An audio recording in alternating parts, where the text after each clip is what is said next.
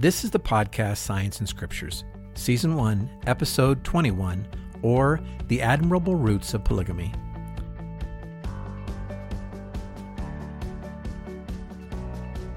Hello, everyone. This is Scott Fraser, and welcome to another episode of the podcast Science and Scriptures. I knew that this podcast would eventually consider the topic of polygamy, but please don't turn off the episode.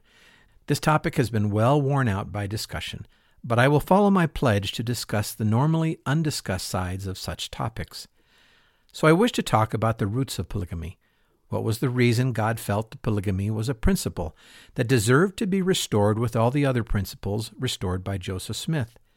Many women wonder how God could be so chauvinistic. Before joining the Church of Jesus Christ of Latter-day Saints, the only thing I knew about the Mormons was that they lived in Utah and had practiced polygamy in the past.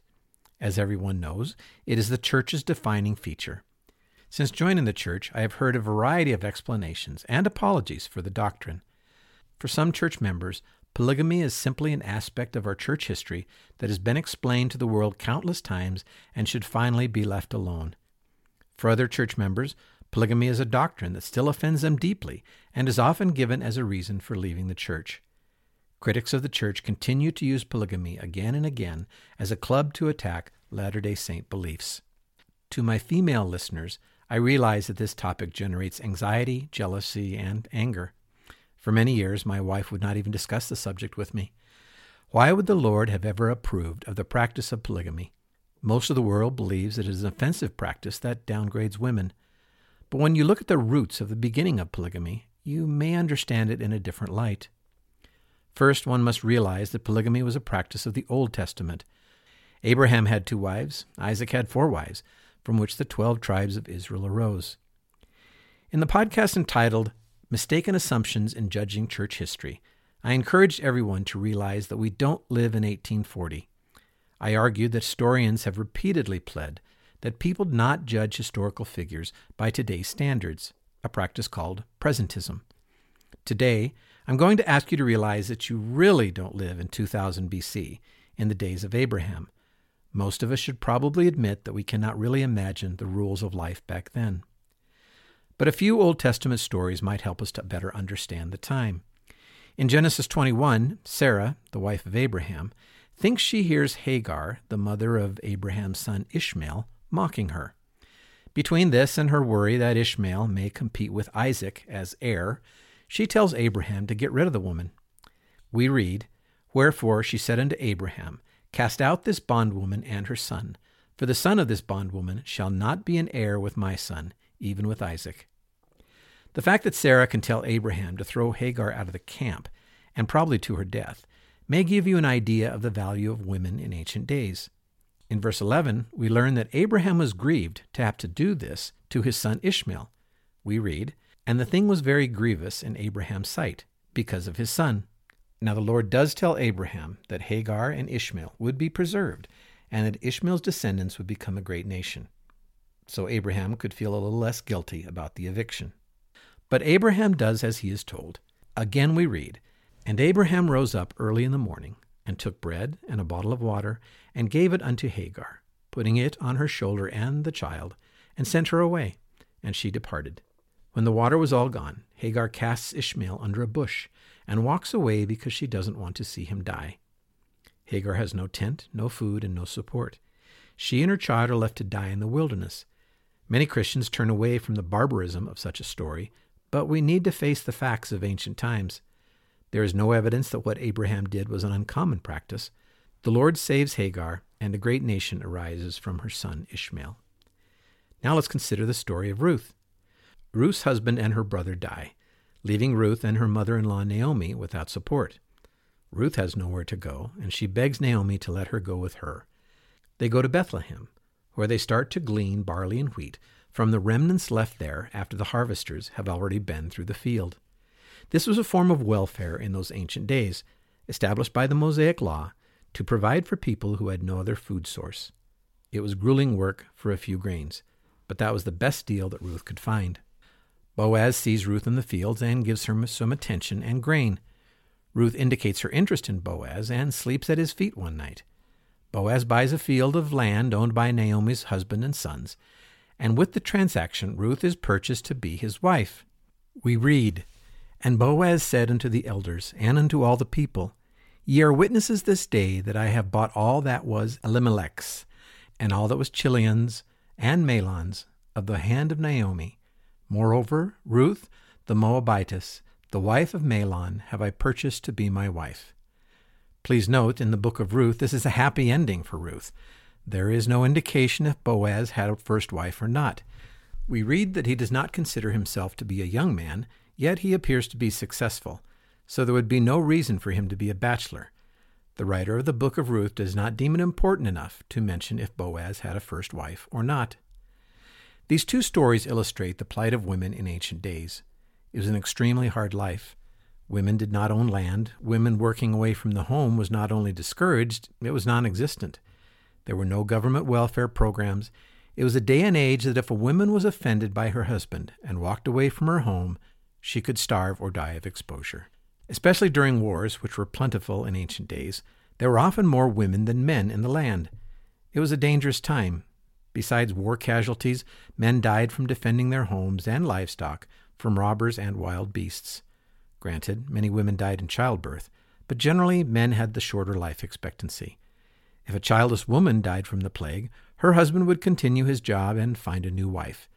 If a childless man died from the plague, his wife had to find some place to live with his family or her own, if any of them still lived. However, we know that the Lord loves his daughters. We read in Jacob, chapter 2, "For I, the Lord, have seen the sorrow, and heard the mourning of the daughters of my people in the land of Jerusalem, yea, in all the lands of my people, because of the wickedness and abominations of their husbands. And I will not suffer, saith the Lord of hosts, that the cries of the fair daughters of this people, which I have led out of the land of Jerusalem, shall come up unto me against the men of my people, saith the Lord of hosts. For they shall not lead away captive the daughters of my people because of their tenderness, save I shall visit them with a sore curse, even unto destruction, for they shall not commit whoredoms like unto them of old, saith the Lord of hosts." So what do you do with an excess of widows who have no one to support them? What do you do with their young children? Where do they go if they don't have a male relative to care for them? There were no women's shelters nor soup kitchens. There were no jobs for single women. Women working outside of the home wouldn't occur for a few thousand years.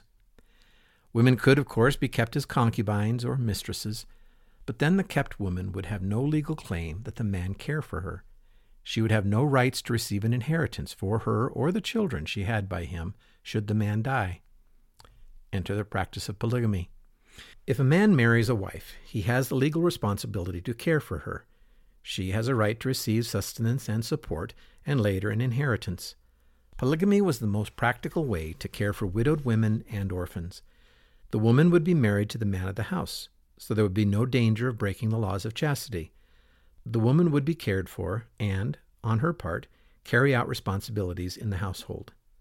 This principle makes enough practical sense that it was incorporated into major religions.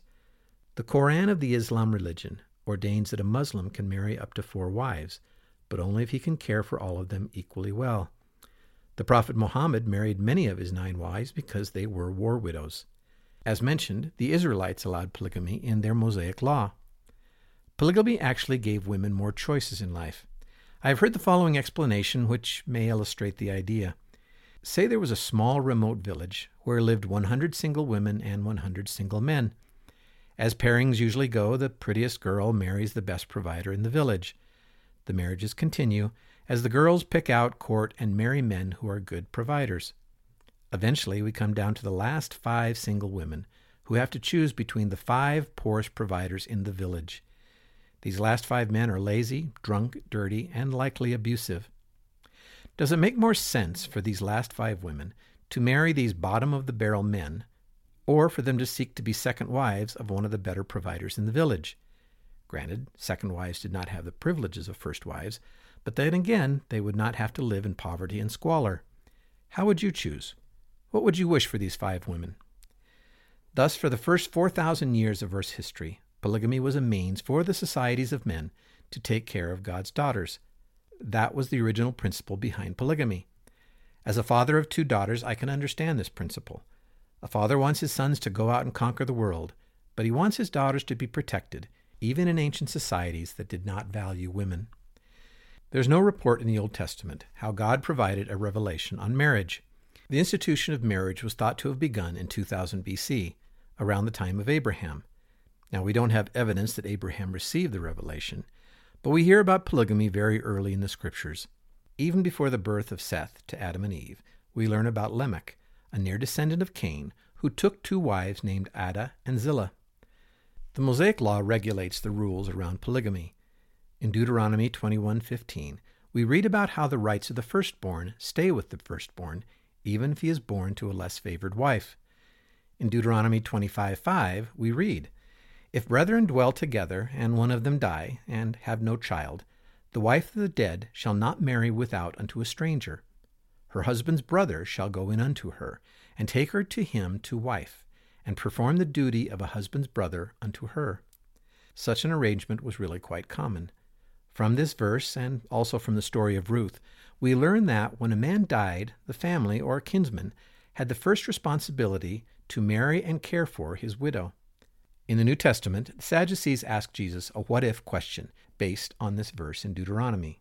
They were trying to show that there was no resurrection. What if, they asked, a man with 6 brothers married a woman and then died without having had children?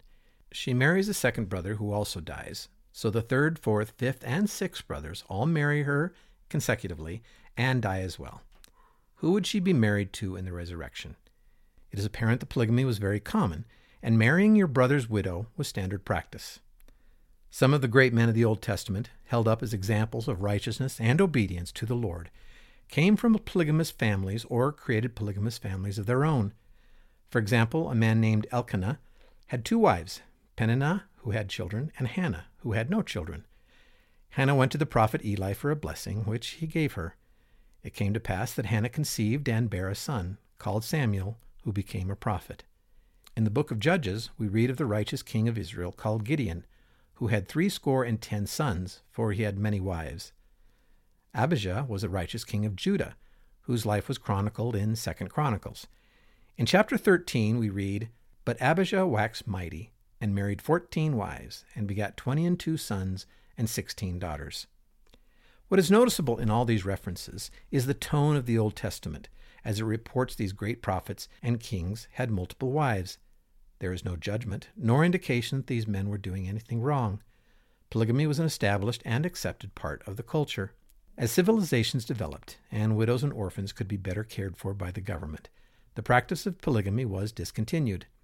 As one might expect, monogamy became the law in the 2 earliest centers of civilization, Athens and Rome.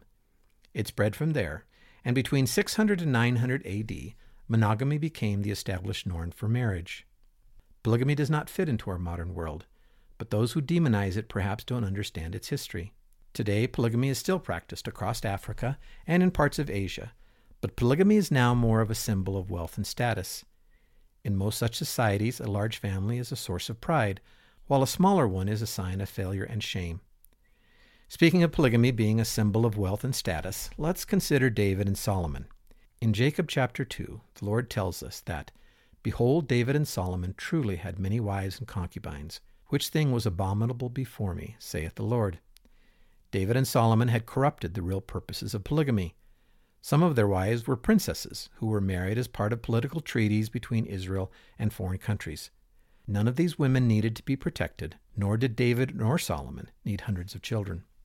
The purpose of this podcast episode is to point out that originally, polygamy was a means to take care of widows, other single women, and orphans. Why would the Lord not approve of this principle? Before slipping back into the present-day abhorrence of polygamy, we should take a moment to appreciate that this was a practice that once cared for the most needy and dispossessed women of society. Besides taking care of single women, widows, and orphans, there was another reason for polygamy, of course, to bear children. If you remember, Sarah only sent Hagar into Abraham's tent when she decided she could bear no children of her own. In Genesis 16:2 we read, "And Sarai said unto Abram, Behold now, the Lord hath restrained me from bearing. I pray thee, go in unto my maid. It may be that I may obtain children by her. And Abram hearkened to the voice of Sarai." In the book of Jacob, the Lord again reinforces the second reason for polygamy. We read in Jacob 2, "Wherefore, my brethren, hear me, and hearken to the word of the Lord. For there shall not any man among you have save it be one wife, and concubines he shall have none. For if I will, saith the Lord of hosts, raise up seed unto me, I will command my people. Otherwise they shall hearken unto these things. If the Lord needs a particular chosen people to grow in numbers, he will command it. We may not be comfortable with that reason, but again, some of that inability is due to our modern way of thinking. We're used to being surrounded by millions of people. The thought that an entire nation could be extinguished from the earth is unthinkable. But such things did happen in the past. In view of such a possibility, the future of an entire nation overshadowed the jealousies of some of its women. As most church members know, Joseph Smith did not initiate polygamy. He only restored it, as he was commanded. We read in Doctrine and Covenants 132, I am the Lord thy God, and I gave unto thee, my servant Joseph, an appointment, and restore all things. There can be little argument that Joseph did not handle the reintroduction of polygamy very well. He kept the news from Emma and from his brother Hiram. Trying to keep the truth of polygamy secret, yet initiated at the same time, led to rumors and accusations, both within the church and outside of it. But this was really a lose-lose situation for the prophet Joseph. He was commanded to restore an ordinance of marriage that had gone from an admirable concern for the welfare of women to a practice that was considered deplorable by society. But polygamy was reintroduced, and the church tried to practice it. But the restoration of polygamy caused a very difficult time in church history. As an organization, the church almost didn't survive trying to live the principle. In the days of Joseph Smith, did the Lord command the reintroduction of polygamy to provide for widows and orphans? I have heard that argument both ways, but it did not seem to be a driving force. Was the reintroduction to create greater membership for the restored church? In the few years it was in effect, polygamy did help the saints to establish a larger population in the wilderness of Utah. Or was the reintroduction of polygamy a required part of the restoration of all gospel principles? These are interesting questions, but the answers are a moot point. Polygamy was restored, as was the Lord's wish. The church lived the restored principle despite the difficulties. Then the government of the United States rejected the practice most forcefully. Some church leaders fled to Mexico, others were jailed. The Lord finally decided that the persecution had gone on long enough. He released the church from continuing to live the principle. So if I have not gotten myself in trouble with you in recounting the past of polygamy, let me speculate about its future. I cannot imagine that polygamy will ever be needed again. Polygamy is the principle of ancient societies that provided a means to care for widows and orphans. It provided a means to increase the number of members of a particular family or nation. But today, women have the freedom to be single and not be in danger for their lives. There is no need to create more children. Those who speculate that polygamy might be needed in the next life are really speculating. We have no data and no indications that such a thing is true. We don't even know how children will come about there.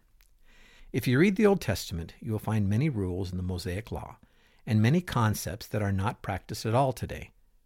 But like polygamy, these practices did exist at one time, and the principles behind them are still valid. The 10 Commandments are still in effect, but things have changed. Few people struggle with the second commandment about not worshiping graven images. Nevertheless, the principle behind that second commandment is still valid. Thus it was with polygamy. The original principle behind the practice, to protect and care for the daughters of God, is still valid. Yes, as men distorted polygamy into a symbol of success and power, it changed men's, and especially women's, view of the practice. But that change should not cause us to forget the original intent of the system. In the end, it's time to move on. All the concern, anxiety, and debate around polygamy over the past 178 years is enough. Polygamy was originally based on an admirable principle. As we entered the last dispensation, for whatever reason, it and other gospel principles all had to be restored. But the need for polygamy is over, and I don't expect to ever see it again. So that is all I have for you today. I hope this podcast episode helped you to understand the very misunderstood principle of polygamy. This is Scott Fraser of the podcast Science and Scriptures. Thanks for listening, and take care.